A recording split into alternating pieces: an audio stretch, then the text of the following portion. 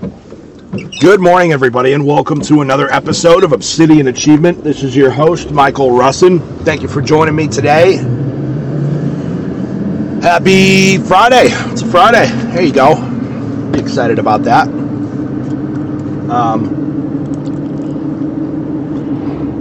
was not a good apple. Had an apple because they were out of bananas at the gas station. And, well, it is a gas station apple. So, very bland. Very, very bland and like a weird, very strange aftertaste. Isn't it funny how it's so hard to find like good, real food? Like, you know, this lady in front of me in line, she goes up and she's got like 2 sleeves of the little donuts, some energy drink, and then like a bag of, what are those things called? The Bugles. I can't remember the last time I had a Bugle. But a bag of Bugles. I'm like, dude, you're going to feel like such crap. You're going to feel so bad about yourself in the next couple. I mean, I'm sure you already do. A lot of people don't know. A lot of people just don't know. You know, they grow up in how. That's why I try to have like some degree of empathy to counterbalance my rage at the general populace. Is, you know, a lot of people grew up in homes that that's just how you ate, you know what I mean? And you know, I used to be very good friends with this kid that was very athletic. And like this kid, if he just would have worked hard, he could have gone at least maybe D1. I don't know if he would have went to the NFL, but he could have played D1 football, I think. He was tall. He was fast as hell. He was super fast.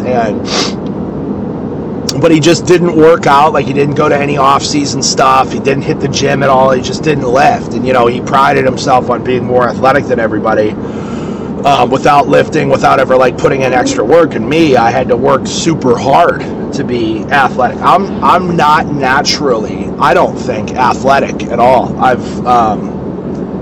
I've had to work very, very hard.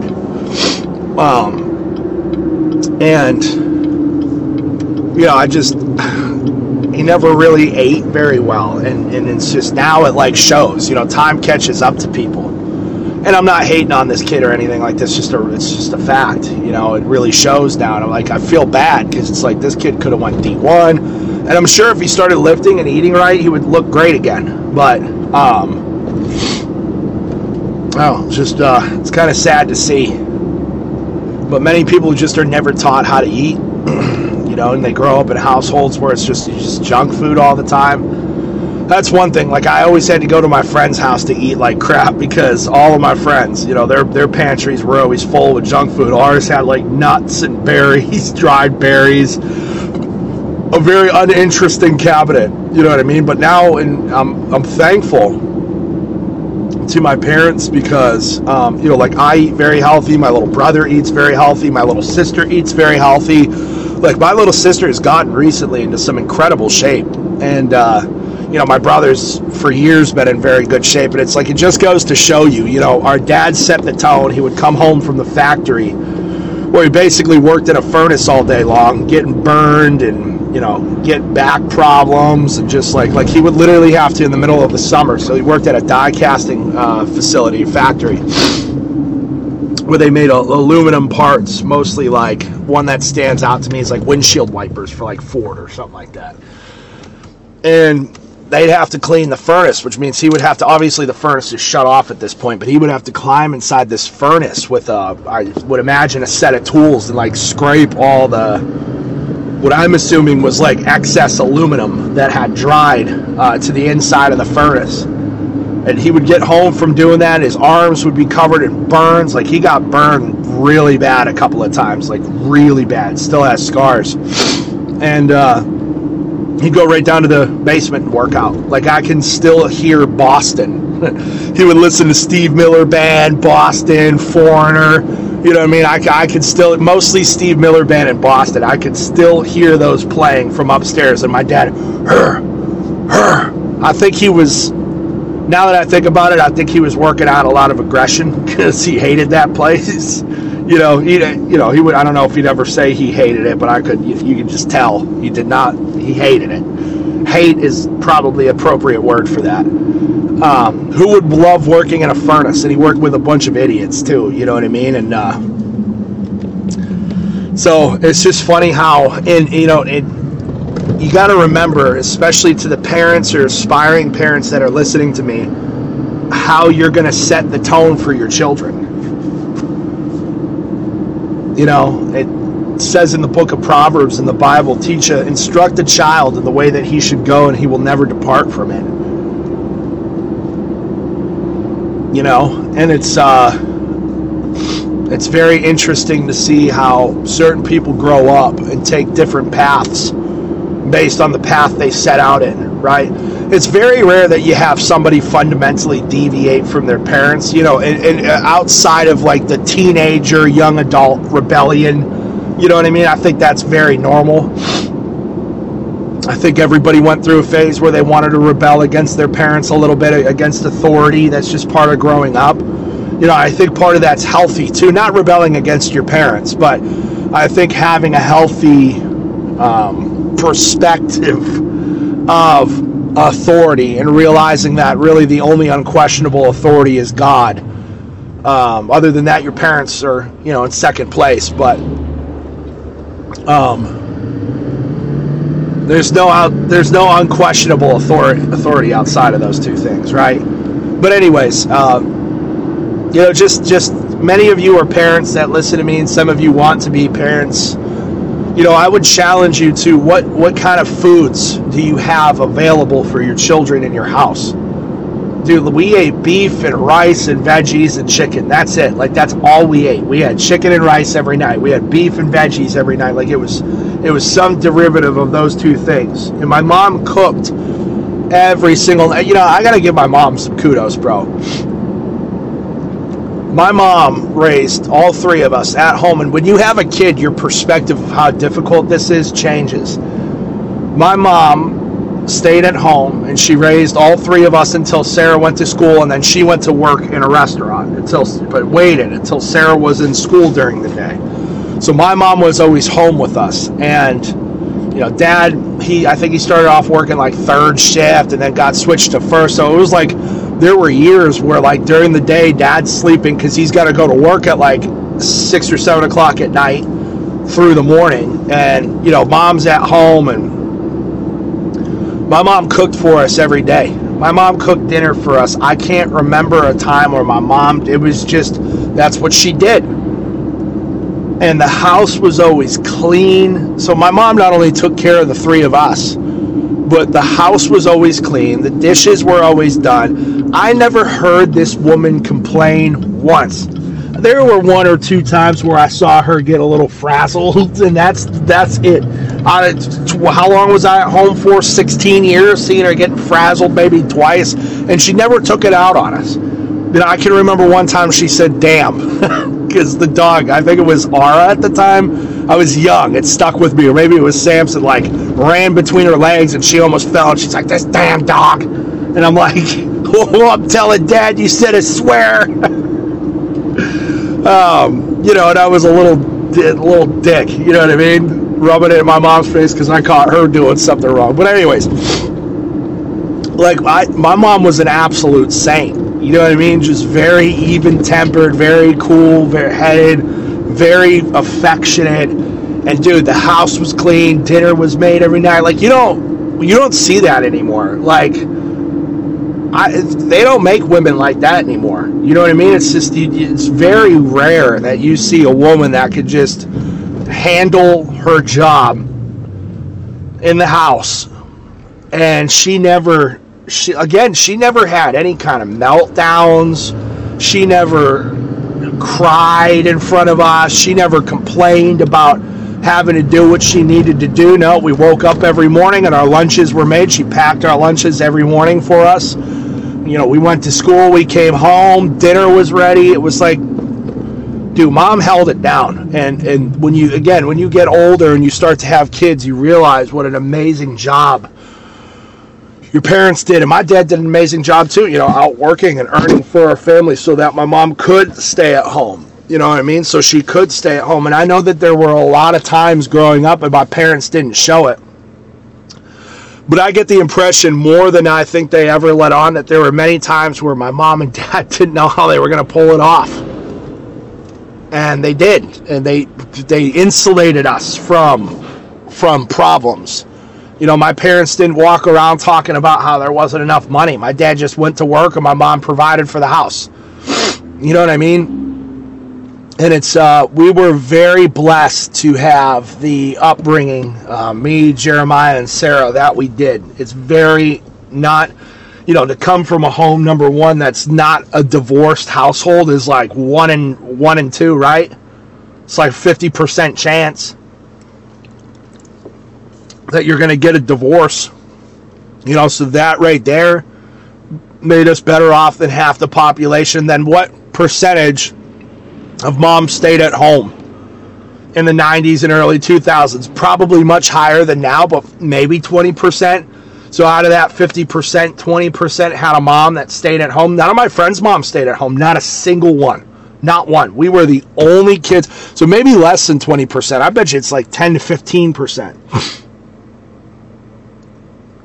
And then out of that 10 to 15, I imagine if the mom's staying at home, you know, but how many of those 10 to 15% just did their job in the house without complaining and did it every single day without fail? 5%? Shit, you know what I mean? So when you look at the whole picture, I probably came from a 1%er household. You know, which explains, you know, you look at me, Jeremiah, and Sarah, we all work very hard. We all take good care of our bodies. We all have big hearts and help other people. You know, we eat clean. We're all Christians. We believe in God. You know what I mean? So we've all had our hiccups over time. You know, Jeremiah went through his problematic stage. I went through my problematic stage for sure. I think I'm still in I think I'm just a problematic person. And then Sarah went through a little problematic phase. But other than that, dude, it's like, it's just, you know, how things go in the home really set the tone for your kids. And, you know, this is why my wife and I, we try the best that we can not to fight or bring any sort of negativity around my child.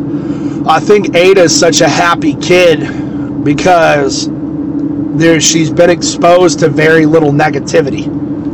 We fought once in front of her so far since she's been alive, 6, 7, 8 months. And I was deeply remorseful for that. We had a little skirmish, nothing major, it's a little skirmish. And I'm like, see, I never saw my parents do that in front of us. You know, I never saw my parents fight.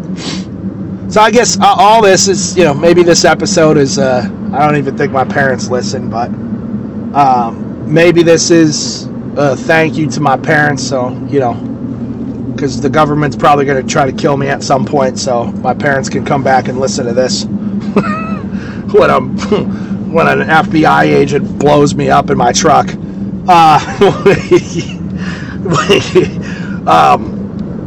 But really, at the end of the day, what I want to impart to you guys is, like, as parents and aspiring parents, that, again, instruct a child in the way that he or she should go, and they will never depart from it. You know, they might depart a little bit, but they're always going to come back. You know what I mean? So that's why it's so important to be on point spiritually for your children. That's why it's so important to be on point physically and mentally for your children. And now when I mess up and I make stupid mistakes, it weighs much heavier on me than it used to in the past, because I just feel now, because Ada's here and another one's on the way, I feel a deep challenge in my soul to do everything I can to make sure that I'm the best person for these children. And when you look around at the world, you don't see a lot of that thinking. You look at the rhetoric now surrounding children, and it's very much what they've taken from me or how my life has changed. And we live in a very self-serving, backwards culture. Everything is me, right? I posted a comment the other day on Instagram. This girl, there was a story of this Russian woman who had like 69 kids. She had like several sets of triplets, so just had crazy eggs. And some girl commented, and she's like, what a miserable life just having children. And I click on this girl's profile. Wouldn't you know, she's a self-proclaimed cat mom with a septum piercing and puke green hair. I'm like, who do you think is more miserable here? Huh? The modern woman, this modern girl with dyed hair and a mutilated face and probably has bipolar disorder and surrounded by cats, living in cat piss and shit? Or do you think it's the mom that had 69 kids that's going to have a legacy for... I mean, that's like Moses and Abraham style right there. You know what I'm saying? 69 kids. The rhetoric now is very much like, well, my kids took something from me. And there's just so much selfishness in the world now. People are just so selfish. All they care about is how things affect them. You know what I mean? What they can get out of things. Well, this is my life, and I want to travel and have it. Women now are very, very selfish, and men are selfish too. But women now is more than ever. Feminism has made women very selfish. You know, they're career oriented. They're me. Well, what do I want? And what do I want to spend my money on? And I want my me. There's no more. You know, and what. The most attractive thing in a woman, I think, is self-sacrifice. You know what I mean? A woman that's willing to sacrifice her wants, needs, and desires for those of her family. I don't think that there's anything more attractive. And many women would say the same thing about men, that they are attracted to men that are willing to self-sacrificially provide and protect their family, for their family. And you don't see much of that anymore because everybody's selfish. Everybody's just a bunch of big, stupid kids. It's just a bunch of big kids in adult bodies running around just with their sex porn-addled brains and parties and just always partying and just, it's like, you know, you wonder why you're single and you're in your 30s. Dude, you're out at the club every weekend. You know how unattractive that is? Any guy that wants, like, if there is a good single guy out there, he ain't coming for you. I can tell you that much right now. If I say this a lot, but if I were to be single tomorrow, I could tell you right now, I've told you guys a couple times, body count, social media presence, sort of things I would look at. If I see some girl in her late 20s, early 30s out at the club every multiple nights a week, I mean, let alone one night a week, I ain't going anywhere near that. You've been passed around. You've probably done things to get tables. So I know what goes on. I've been in those clubs. I've been on the side of the providing table service for. I know what happens. You know what I mean? You didn't get a free pass. You know, it's just, it's, I'm not saying you can't go have fun. But if you live a life of pleasure seeking, that's the biggest thing. Everybody's a pleasure seeker now. They want to avoid all discomfort. And it's because we're literally incubated in these bubbles growing up. Like, we're not exposed to much discomfort anymore. Now, I can't speak for everybody. Obviously, kids have very traumatic upbringings and bad things happen. But I'm talking generally, especially in this country. You look at how kids are raised in these bubbles. You know, they go to elementary, then middle, then high school, then college. It's like they're not faced with any real accountability until they're 22, 23 years old. Alexander the Great was conquering nations at 16. Genghis Khan had already killed people and won wars. It's like, again, I'm not saying that everybody has to be a warrior, or a king or something like that, but it's like, there's no hardship anymore. So when people get out into the real world, what do? They pleasure seek to hide from the hardships of the world because they've lived in a little bubble for 22 years. Mark my words, none of my kids will go to college. None of my kids are going to public school. My kids are going to be exposed to hardship in controlled environments. You know what I mean? My daughter's obviously less than, but if God ever blesses me with a son, my son is going to be exposed. My son will be a man's man by the time he's 13 years old. By the time he's 13 years old, he'll be a bigger man on the inside than most 22, 23-year-old guys out here running around, going to the clubs, smoking weed, just being pathetic excuses for men. There's no men. It makes me so mad.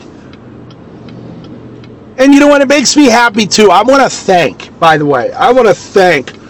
all of the beta soy cuck, skinny, effeminate losers. I want to thank all of you for making it so much easier to take a bigger piece of the pie. I don't have any competition. None.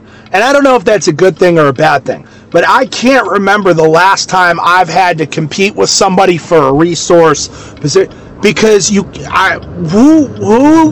am I going to compete against? I know this sounds wickedly egotistical, but it's the truth.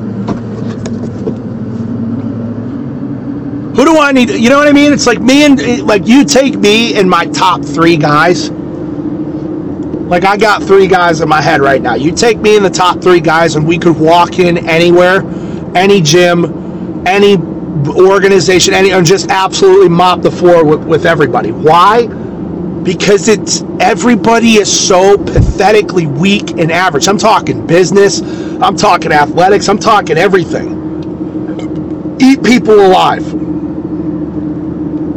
So, as much as I get angry looking around at all these pathetic, weak men, all these absolute, with your belly fat hanging over, your stupid little salmon shorts, and your gay little golf polo, wearing golf polos every day, you're 37 years old, like you're still in a frat. It's like you never grew up.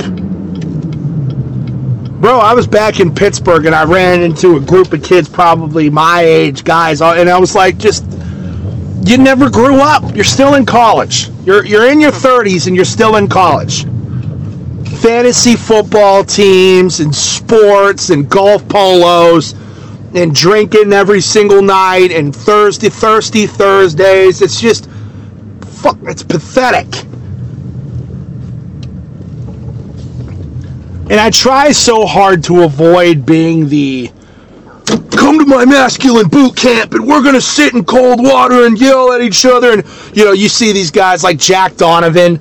I used to like Jack Donovan. The Way of Men was a great book. And then I realized he was trying a little bit too hard. And now he's out here, he's doing, he's got 10 guys shirtless in the desert. And they're like lighting a pile of rocks on fire, screaming at it's like, that's just as gay. That's so gay. You'll see this Aubrey Marcus did the same. That Aubrey Marcus guy, everybody loves that Aubrey guy. Yeah, okay. And him and all of his guys are bowing down to women, and the women are sobbing. And it's just, you can take it too far in the other direction too. Like, shut up. You guys are gayer, probably. You know how gay that is? And you know what they're doing. They're all, that Aubrey Marcus guy is, you could just tell that they're having just crazy orgies, and he's like best friends with his wife that he got divorced from, and he's friends with the dude that's banging her now. It's like, dude, the guy's a cock. And then you got Jack Donovan screaming at the sun or the moon out in the desert, lighting rocks on fire. It's like, You guys got to be really careful, because it's either the salmon short golf dude, or you're screaming in the desert, lighting rocks on fire, or you're best friends with the dude that's banging your ex-wife. There's which way, modern man. There's no men left. Here's the thing. The men now are silent. Like, the real men that I know are very quiet. Which makes me, because I'm loud. So I'm like, gosh, man, am I a real man? You know, but somebody's got to have a voice. Somebody's got to say these things, right? But it's like, the manliest men I know are very quiet dudes. They get up. They get the job done. They take care of their bodies. They're great fathers. They're great husbands. And that's it. You're not a real man unless you're a family man. It's that simple. And I know that's tough, because there's guys out there trying to have kids that can't. I'm saying like aspiring, like I've got a very good friend of mine, without sharing too many details because he wouldn't want me to, he's a real man. He doesn't have any kids yet, but I know he will someday. But, so I shouldn't just say, because there's a lot of men that have kids. See, this is the thing. What I should say is that real men are family men on the inside. That's the difference. Because there's men that have kids and wives that are pieces of garbage. You know what I mean? It's who you are on the inside. So, all right, I gotta hit the gym. Love you.